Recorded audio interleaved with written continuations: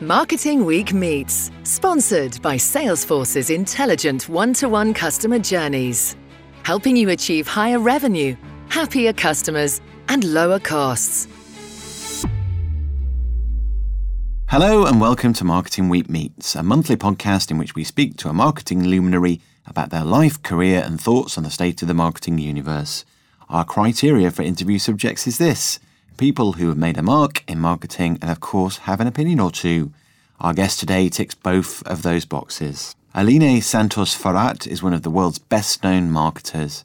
As Global Vice President of Marketing at Unilever, she's one of the most senior marketers at one of the world's biggest advertisers. Spending almost all of her career at Unilever, she has had several notable roles, including Global Senior Vice President for Laundry in her home country of Brazil, before moving to its London HQ in 2015 when she took on her current role.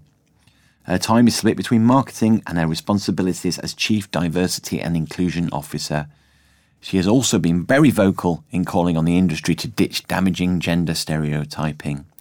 She told Campaign magazine in 2018, "My mother always told me that I was a born activist and that it was no coincidence that I was born on Human Rights Day. Ever since I was a little girl, I've been fighting for causes I believe in, whether it was in the classroom or during the early stages of my career. I've never settled for the status quo." Welcome, Aline. Where did that activism, that refusal to settle for the status quo come from? Well, I was born and raised in Brazil, and this is an amazing place to be a child.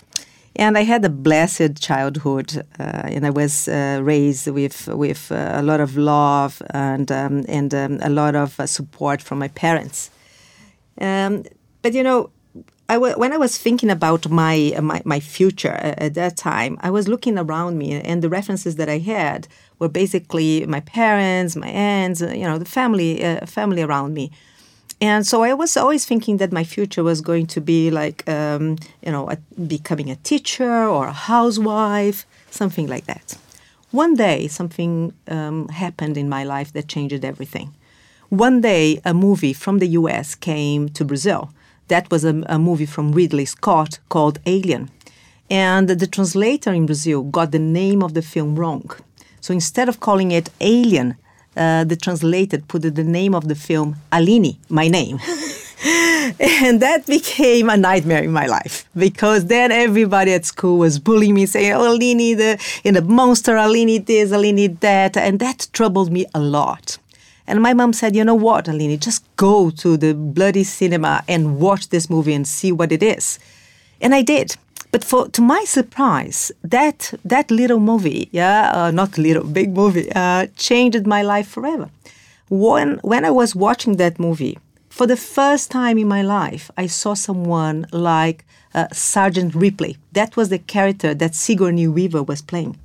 And if it was, that Sigourney Weaver was talking to me, if it was like, "You know what, Aline, why you are defining yourself as your mom or your aunt? You can be whoever you wanted to be." Sergeant Ripley in that movie was a fantastic leader. It was the first time I was seeing a woman that could be the leader of that spaceship, killing everyone, killing every monster. And she was truly inspiring for me. So that sort of, conversation that I had in my imagination with Sigourney Weaver, was something that really changed my life. It was something that really boosted my confidence to become whoever I wanted to be, to fight for any cause I wanted to fight. So I think that I owe a lot to my mom and to Sigourney, this kind of more activist approach that you're calling before. I never seen Aliens. I feel like I've missed out on a life of activism and purposefulness as a result. I'll go home and watch it. The funny thing is that I met with Ridley Scott recently. Actually, last July, he came to Cannes. And he said, "Aline, I never thought, that your story about the way Sigourney Weaver impacted your life would change, the way you're doing marketing in Unilever, inspire the Stereotype Alliance and things like that." So it is an amazing sort of story. Yeah. Before we get on to your career at Unilever, I understand you ran a clothing business in university? Tell me about that. That was a big fun moment. I was at university. I was studying business in Brazil in Fundação Getúlio Vargas, which is a good school there. And I decided to open a business. And that business was underwear, lingerie business. Imagine 30 years ago, there was so much in Brazil, but one thing that we didn't have was top quality underwear. And I decided to open a business like that. I started to develop, clothes for girls and boys. And at some point, I decided to do catwalk shows in the middle of the university. I was quite successful. As you can imagine, that this is a subject that attracts a lot of students. And my business was doing very well. The issue was that I was doing that while I was studying, and I didn't have much time to study anymore. I didn't have time enough for my business. So I was not sleeping very much. And I started to get with an ulcer, and a stomachache. Yeah. And my the family doctor said to my parents, my goodness, she's only 17, almost 18, but she's too young to get sick like that. Yeah. So she needs to stop her business. Yeah. Ask her to focus on her business, on her school and the university. And then later on, she can come back and she can reopen her business. So my parents forced me to say, stop now, finish the university, and then you come back. And I was very reluctant because I was having so much fun, but I did that. And I said, okay, so since I'm going to finish my studies, what I'm going to do is finish my studies and find the best marketing school in the world where I can work for a couple of years and then come back to my business. And Unilever was the best school of marketing. And I said, that's the company that I wanted to join. And eventually I joined Unilever. My plan was to stay there for 2-3 years maximum, learn everything about marketing, and come back to my lingerie business. But here I am, 30 years later. Yeah, I'm still at Unilever. Sometimes some of my friends say, when are you going to come back to the lingerie space? It's a good question. I don't know. Maybe one day I will. Well, before we go on to your 30 years at Unilever, just dwelling on that, though, I mean, to have such a serious ailment caused by working so much and working so many long hours is a significant thing. Did it teach you, did it give you a sort of different outlook, apart from perhaps to slow down a little bit? Or? You know, it was the first time that I was facing any kind of illness, and it was for a period of time. So, you know, when you start having this kind of stomach aches of being stressed, I'm blessed never had to endure or suffer from it, but... So I had that for this couple of months or a little bit more than that. And after that, I have to say I never, ever had that again. Maybe because I became more balanced, maybe because I became more mature and dealt with things in a different way. But I'm very blessed because I never get sick. The other thing is, since I am a little baby, I have a lot of energy, and I never like to sleep.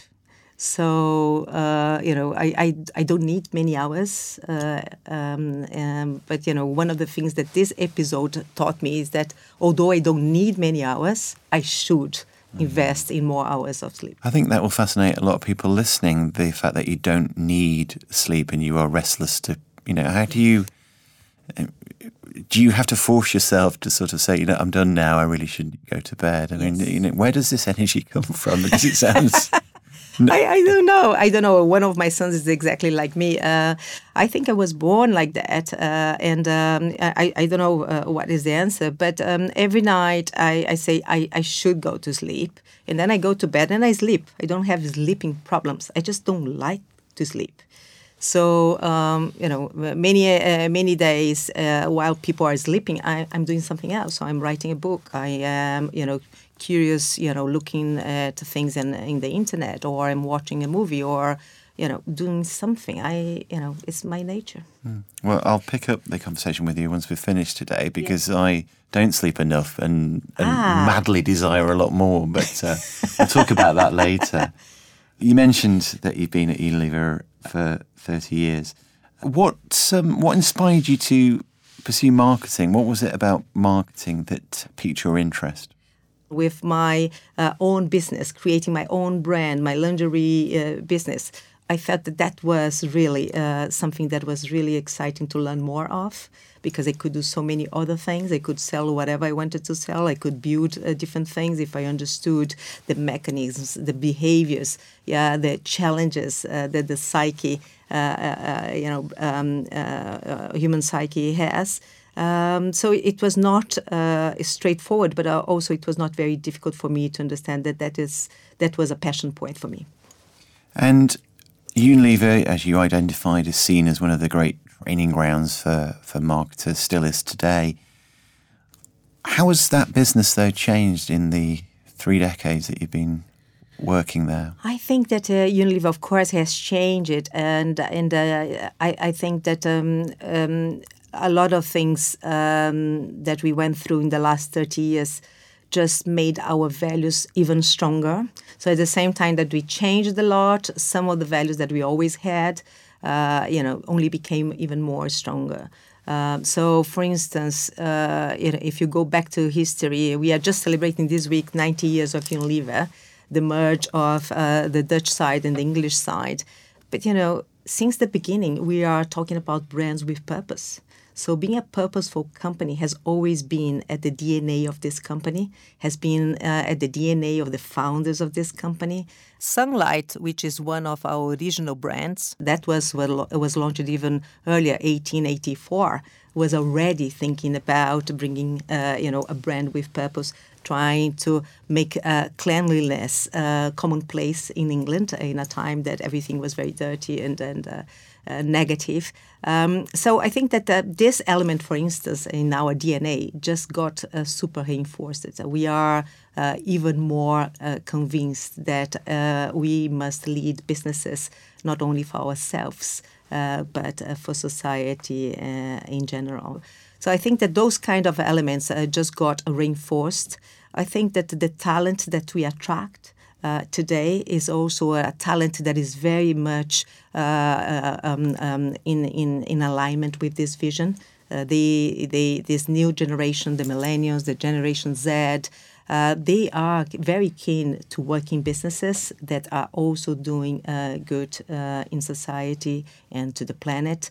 So it's about money, but it's also about meaning. And we have been very blessed. We have more than 5 million people trying to get into Unilever every year.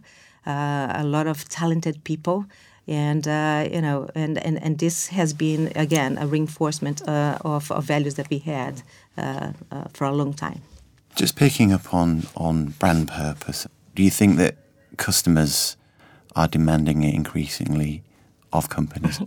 I think there are many ways to grow a business. Many ways. There are so many different ways. That was a choice that Unilever has done from its beginning. And what I can do is to talk about our own experience. And our own experience is showing us day by day that this is the right choice for us.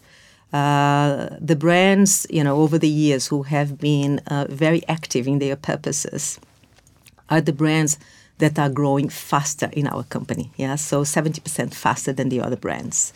They are also responsible for 75% of our growth as well. So this is really paying off for us. And when we try to analyze why it is paying off for us, is really back to the Generation Z, the millennials, who are telling us that they expect more from brands. Technology is so democratic now. So the differentiation in terms of product is not as big as it used to be in the 50s. So now the difference in terms of technology is not so big. So what are the other elements that you can offer to your consumer in order that they choose your brand rather than a similar brand? And I think that, the transparency that we have in terms of the way we wanted to do business, the sort of ethics that the company has, I think that has been a very strong element for making those consumers choose our brands.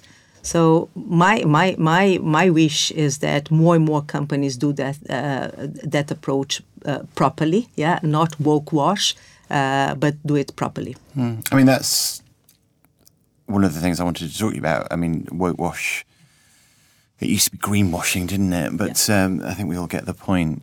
If it has to be done with authenticity, because I'm sure you can recognise examples of people who are perhaps communicating a purpose that isn't somehow built into the very being of a company. Correct. And I think that the way to mitigate this is really, going back to your brand, understanding what is really authentic for your brand to be talking about, instead of just trying to capture a purpose that doesn't belong to your brand, to the territory of your brand, to the category drivers of the category that your brand occupies. And more importantly, if you really want to talk about that, you have to walk your talk. So when we talk about Dove Self-Esteem, we are walking our talk. We trained 40 million girls. It's not a light touch. It's 40 million girls. Tell me any other organization who is doing something similar to that in the area of self-esteem, or toilets. So Domestos is a cleaning product.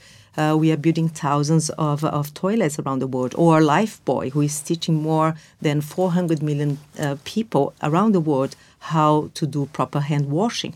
So if you want to talk, you must walk your talk. And by doing that, of course, consumers are going to start to see that. And consumers are going to start to see who are the serious people, who are not serious in that area. What's changed in marketing, would you say, if you were to identify one or two things in your career today? I think that lots have changed. We were so blessed. 30 years ago, it was so much simpler to do marketing. When I studied, I had my beautiful Kotler book. And, my goodness, so many theories from Kotler were so important for us and guided us in the way we were doing business. But nowadays, with the data that we have available, we don't need to follow only theories. There are lots of things that we can really prove that work or not. And this can be so different from brand to brand. So there's so much to be discovered. But it's much more evidence-based, the way we do marketing that we used to do before. So I think that one big change is really how we use data to understand our business, to do our business, to grow our business. That is one of the biggest changes that we have. So it's an evidence-based kind of era that we never had before, because we never had the abundance of data that we have today. That's one big point. The other one is because of the complexity and the thousands of new touch points that consumers have with our brands today, there is also a complexity in terms of the way you do marketing. So I was a very happy generalist in the past, when I joined Unilever. Today, you have to have a lot of specialism, to be really competitive. So the question is it possible for one person to dominate every subject in marketing? Or you need several different people to do a proper job for you. So it's a very live debate in the industry today, how you deal with that. But one question that I have no doubt is that it requires much more specialism than we had before. And the question is how you deal with that, how you get organized for that. Because knowing everything about everything, being updated all the time about everything is something that no human being can do anymore. So how do you cope with that? You personally, and indeed the people who report into you. So many, obviously marketing fundamentals remain consistent. And there's a lot of what Kotler taught several years ago that still ring true today. But clearly we live in a different environment with digital media and fragmentation and more brands in different countries. Obviously, you guys operate in tens and tens of countries across the world. So, how do you prepare a marketer in 2020 to cope with all of those things? Because they have to cope with all of those things. Yes. So I think that there are a couple of things on what you said. I think there are lots of things that Kotler taught us and many others before Kotler that are still relevant. But it's interesting how the new generation of marketeers and agencies forgotten that. So one of the things that I debate all the time is about brand positioning, which is something that probably learned on day one in your marketing school. But very few marketeers talk about brand positioning these days. And this is one of the things that we are very passionate at Unilever, because we really, really cherish the importance of brand positioning. This is the seed that is going to bring you a beautiful flower or not. Yeah. While we keep all those fundamentals alive and we cherish them, there are new things that are coming into our marketing profession. So, as an individual, I think that if you are not curious today, if you don't dedicate time to learn yourself, you are not going to cope with the amount of change. In my personal experience, what I do is that every week I have a structured time to learn. And for that couple of hours that I have for learn, either there is a tutor that is helping me to learn a specific subject, or I'm learning by myself. But if I don't book this couple of hours every week, I will not cope with everything that I need to learn. And on top of this structured learning, I also have, spontaneous learning, as we go, learning with the job, learning with people that I meet, learning with you now. There are other opportunities. But I think that learning is something that became extremely important, not only for me, but all marketeers in Unilever. So you have to have the curiosity, you have to have the interest, you have to have the stamina to keep learning, because every day there are things changing. But also, I believe that if we really wanted to do something that is competitive in the marketplace, you cannot expect one person to know everything. So the way we are, more and more organizing Unilever is having some specialist areas where people can focus their career for a period of time in order they can go much deeper and deliver competitive edge, be it on innovation, be it on communication, be it on e-commerce, whatever is the subject. Yeah, we are, encouraging people to spend a little bit more time in certain areas and be an expert there in order that we can really get to the edge. Otherwise, if we just apply the old ways of doing marketing with generalists, we are not going to be competitive. If a young Unilever marketing graduate was to come to you, as I'm sure they do on a regular basis, and say, Eleni, what's one piece of advice that you would give me to succeed in my career? What would you offer them? I think that what I just said about this hunger to be learning all the time, would be the most important one. Actually, when I'm interviewing people, I'm always seeking to see, how much they have this kind of willingness to keep learning, this appetite, for learning, to discover how much they are curious. I never met any great marketeer that was not curious. I never met any, modern marketeer that is not constantly learning and interested in learning. So I think that these are some of the elements that I would seek in a candidate to come. Of course, there are lots of capabilities and skills that I would seek as well, but there are some behaviors as well. Across the behaviors, I think that another one that is super critical in this area of era of specialization is how much you as an individual can collaborate. Because if we don't collaborate, we are not going to get anywhere. So collaboration, I think, is something that very few people study, but this is a subject that you can study, how you can become more collaborative as a person. And in the area of, having to tap into very different specialists, how to put this together, how to orchestrate as a maestro all these elements of this puzzle is something that is super important. And what do you mean by collaboration? With other stakeholders in the business, with external partners? Again, collaboration in this era means inside your own marketing department, means marketing and all the other functions in your business, and businesses in your business, and also with external parties. So that we never had so many collaborations externally as we have today. Startups, for instance, one of the areas that we have there is the Foundry, which is the door to collaborate with startups, and we have been collaborating with more than 5,000 startups. So the ecosystem of collaboration is from inside to outside the business. Marketing Week Meets, sponsored by Salesforce, helping you to connect to your customers in a whole new way.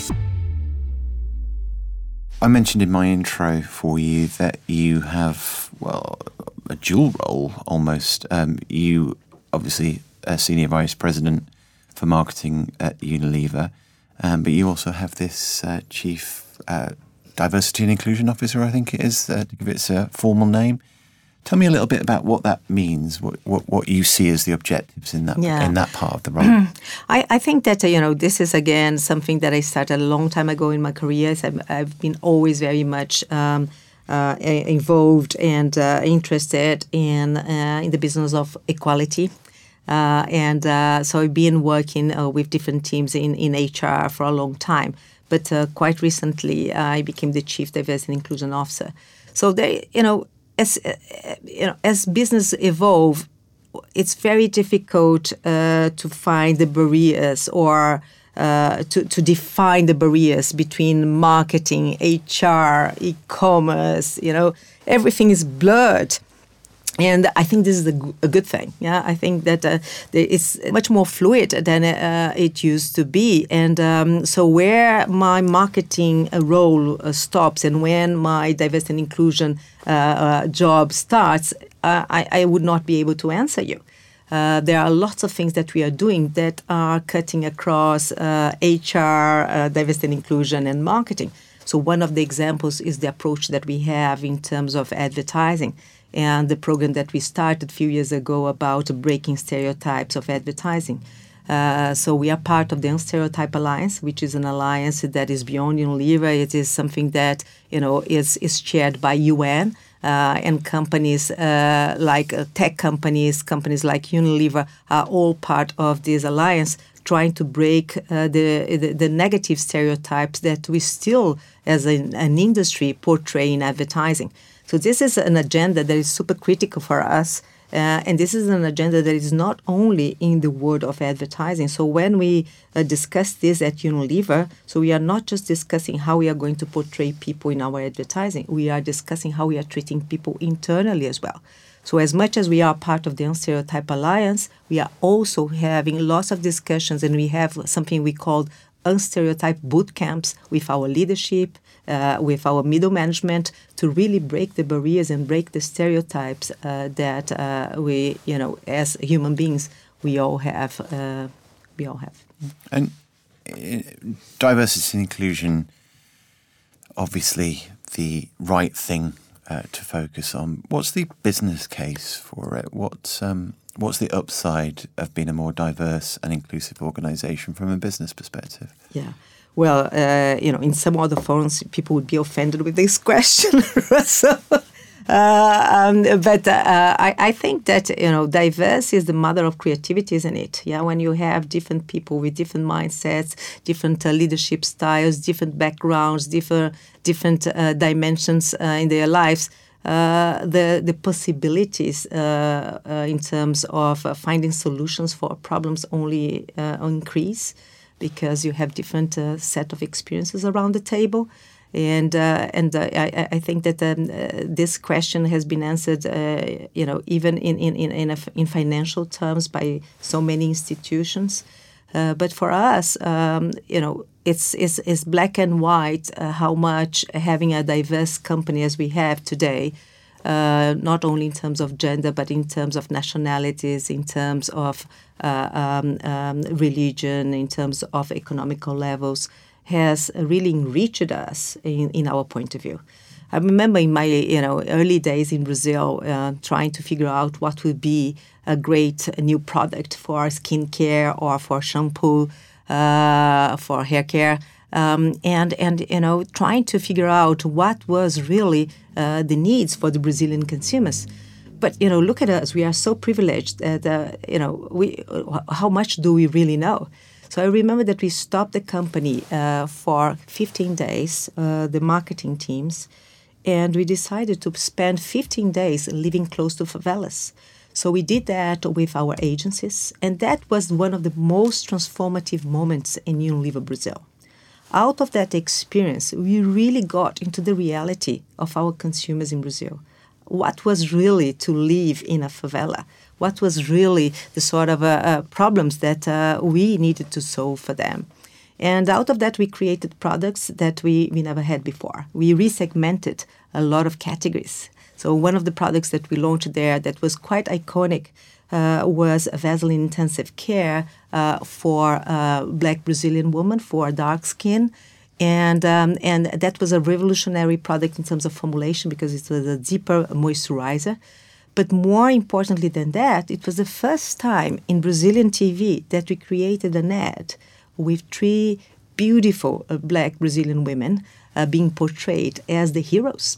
And that meant a lot to the Black Brazilian community. The product was a huge success. The recognition of, a deeper moisturization need was amazing, and it started to resegment the market. And then we did the same for hair care. We launched the first range of products for mixed race. Again, a huge success. So, trying to get closer to consumers, trying to get close to the reality is something that always works. Now, I think we have, an amazing opportunity also using data to enrich our knowledge and our understanding of what's going on. But nothing can replace the face-to-face, tete-a-tete that we can have with our consumers. Do you think that is occasionally missing, though, in modern marketing, though, that closeness? Because you're right. I mean, I'm sure you wouldn't recommend that experience, which is a remarkable means to gain insight, but also a necessary one and a fruitful one by the sounds of things. I do hear a lot from people that there's far too much reliance on numbers on a spreadsheet. Yeah. We shall tell you a story, but we won't tell you the full story. So are people missing out by not getting as close and gaining that insight? I absolutely think so, yes. At Unilever, our belief is that there is no replacement than the face-to-face. So what we encourage people to do is to, again, do it in a more disciplined way. If you don't put in your agenda, if you don't organize, if you don't plan, you'll never find time to do those encounters with consumers. And today, again, using technology, sometimes in my table at my desk, I can also talk to consumers in Indonesia. I can talk to consumers any place in the world, So my preferred route is when I'm traveling and I book some time to visit consumers, to go to their homes. Because even when I'm talking to them on Skype, for instance, it's not the same. Being in their homes, smelling what is in their homes, what they're cooking there, how is the level of cleanliness of that house, what is, how difficult it is to deal with all the different tasks and the kids who are crying. Nothing substitutes that experience. So my preferred route is every time I'm traveling for a business purpose, I'm always traveling and meeting consumers. And that got so much enrooted in the way I do things that it's a bit annoying to my family. But when we are traveling, that's what we do as well. So sometimes, I in my holidays, I also book some time to visit some consumers. And I think that the moment that you start doing that, you get addictive because it's so wonderful. It is so incredible, the sort of things that you can discover, the sort of insights that you can get in a visit that, 1,000 pages of data may not give it to you. I suppose it will allow you to orchestrate all the elements of the marketing mix and be armed with that insight of actual customer behaviour. Presumably it leads to more meaningful conversations with internal stakeholders, other members of the exec committee, because you can say with authority that our customers are thinking, feeling and doing this. Yeah, correct. And I think that has been, the way I have experienced my progression in Unilever and the progression of the best marketeers in Unilever. The best marketeers in Unilever have always been the guys and the girls who had this very strong connection with real people. If you were to point to one, if you can reduce it to one, big achievement in your career at Unilever, whether or not it be marketing activity or something else, a personal impact that you might have had, what would you select? Oh, that's so difficult. Can I have two? Yes, of course. It's so difficult to pick one thing because I'm so in love with all the things. How about a campaign or initiative? I think that, I'm very proud of two things. One was to have the privilege to be part of the group who created Real Beauty for Dove. That was a magical moment. We didn't know exactly what that was going to bring to us, but we knew that was right. Yeah, and that was coming from a big piece of research that we've done with Edelman. So it was Edelman, Ogilvy, and a group of Unilever people. And basically that piece of research was telling us that around the world, only 2% of women could define themselves as beautiful. And we found that very, very sad. Almost 70% of women were saying that they were feeling quite depressed when they were looking to magazines or watching TV because the standards of beauty were so difficult to achieve. So with those kind of insights, we created the Real Beauty campaign, and it was a very difficult moment for all of us because it was very counter-culture. The beauty culture at that time was very different from real women. I remember people saying to me, Aline, be careful because you can create the campaign for ugly women. I had, all sorts of bizarre comments. But, I'm very happy to see that brand is growing from strength to strength. And the person who is leading the brand today, Alessandro, a good friend of mine, he was there at the very beginning as well. No, that was one of the moments, yeah. And of course, training 40 million girls on Dove self-esteem program. This is for me, so priceless. This is one of the best things for Unilever legacy, I think. The other one was another brand that is in the UK called Persil, but in other markets it's called Omo, it's called Surf Excel, is a detergent brand. And, and we had a positioning called Dirt is Good. So what we were doing was changing completely the sort of positioning for detergents. Although we had said for years and years that dirt was bad, we were changing and flipping the narrative, saying that actually dirt is good. Don't you worry about your kid's T-shirt being dirty because we have a great product to clean it. Allow them to have a proper childhood. Allow them to get dirty and develop and grow. And with that, we invested in thousands of playgrounds around the world. We changed the law in Vietnam, which made me super happy. Because there in Vietnam, kids were at school from morning till late afternoon without any breaks, and the law changed, and now they have breaks. They had time to socialize, to play, and get dirty. So this kind of repositionings of brands that created social change were probably the things that I most love about my job and my career. Yeah. I think that was three things, but the three things were very significant, so I'll allow you the extra one. Well, converse to that, anything that you look back on with regret? Regret? Something that didn't quite go as planned, or... I thought, maybe. So one of the things, Russell, is that I hesitated a lot to move out of Brazil. I spent majority of my career in Brazil, and I was very thankful that Unilever allowed me to do that. Although I was doing a global job, since the year 2000. Yeah, so for 20 years I've been doing a global job, and majority of the years from Brazil, which is not very. Very rational, right? But that's where I needed to be because of my husband's business. But, now that I'm living in the UK in the last 3 years, I said, wow, yeah, imagine if I had changed it before.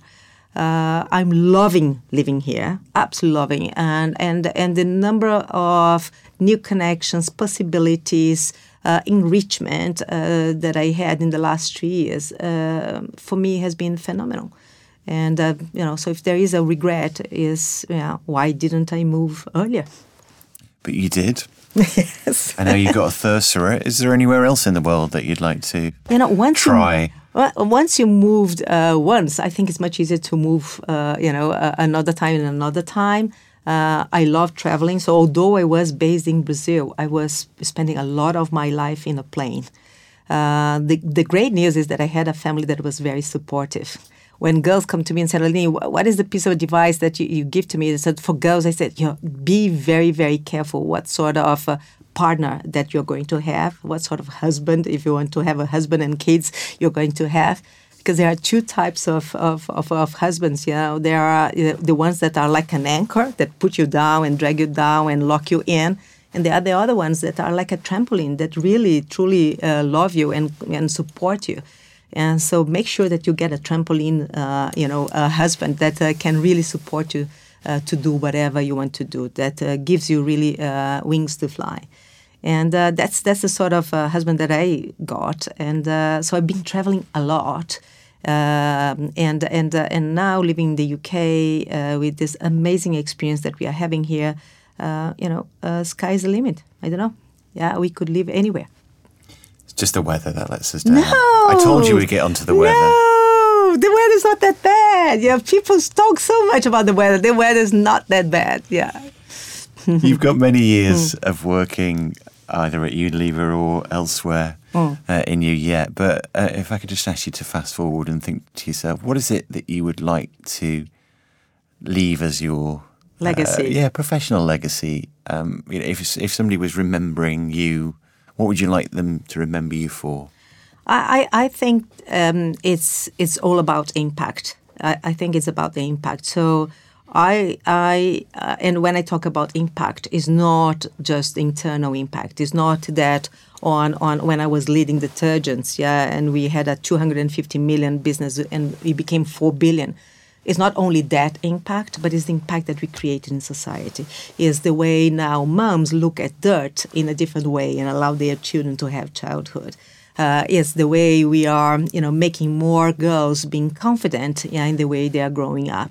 So I think that for me, the most important thing of my job is really the outcome of everything that we are doing, is the meaning of everything that we are doing.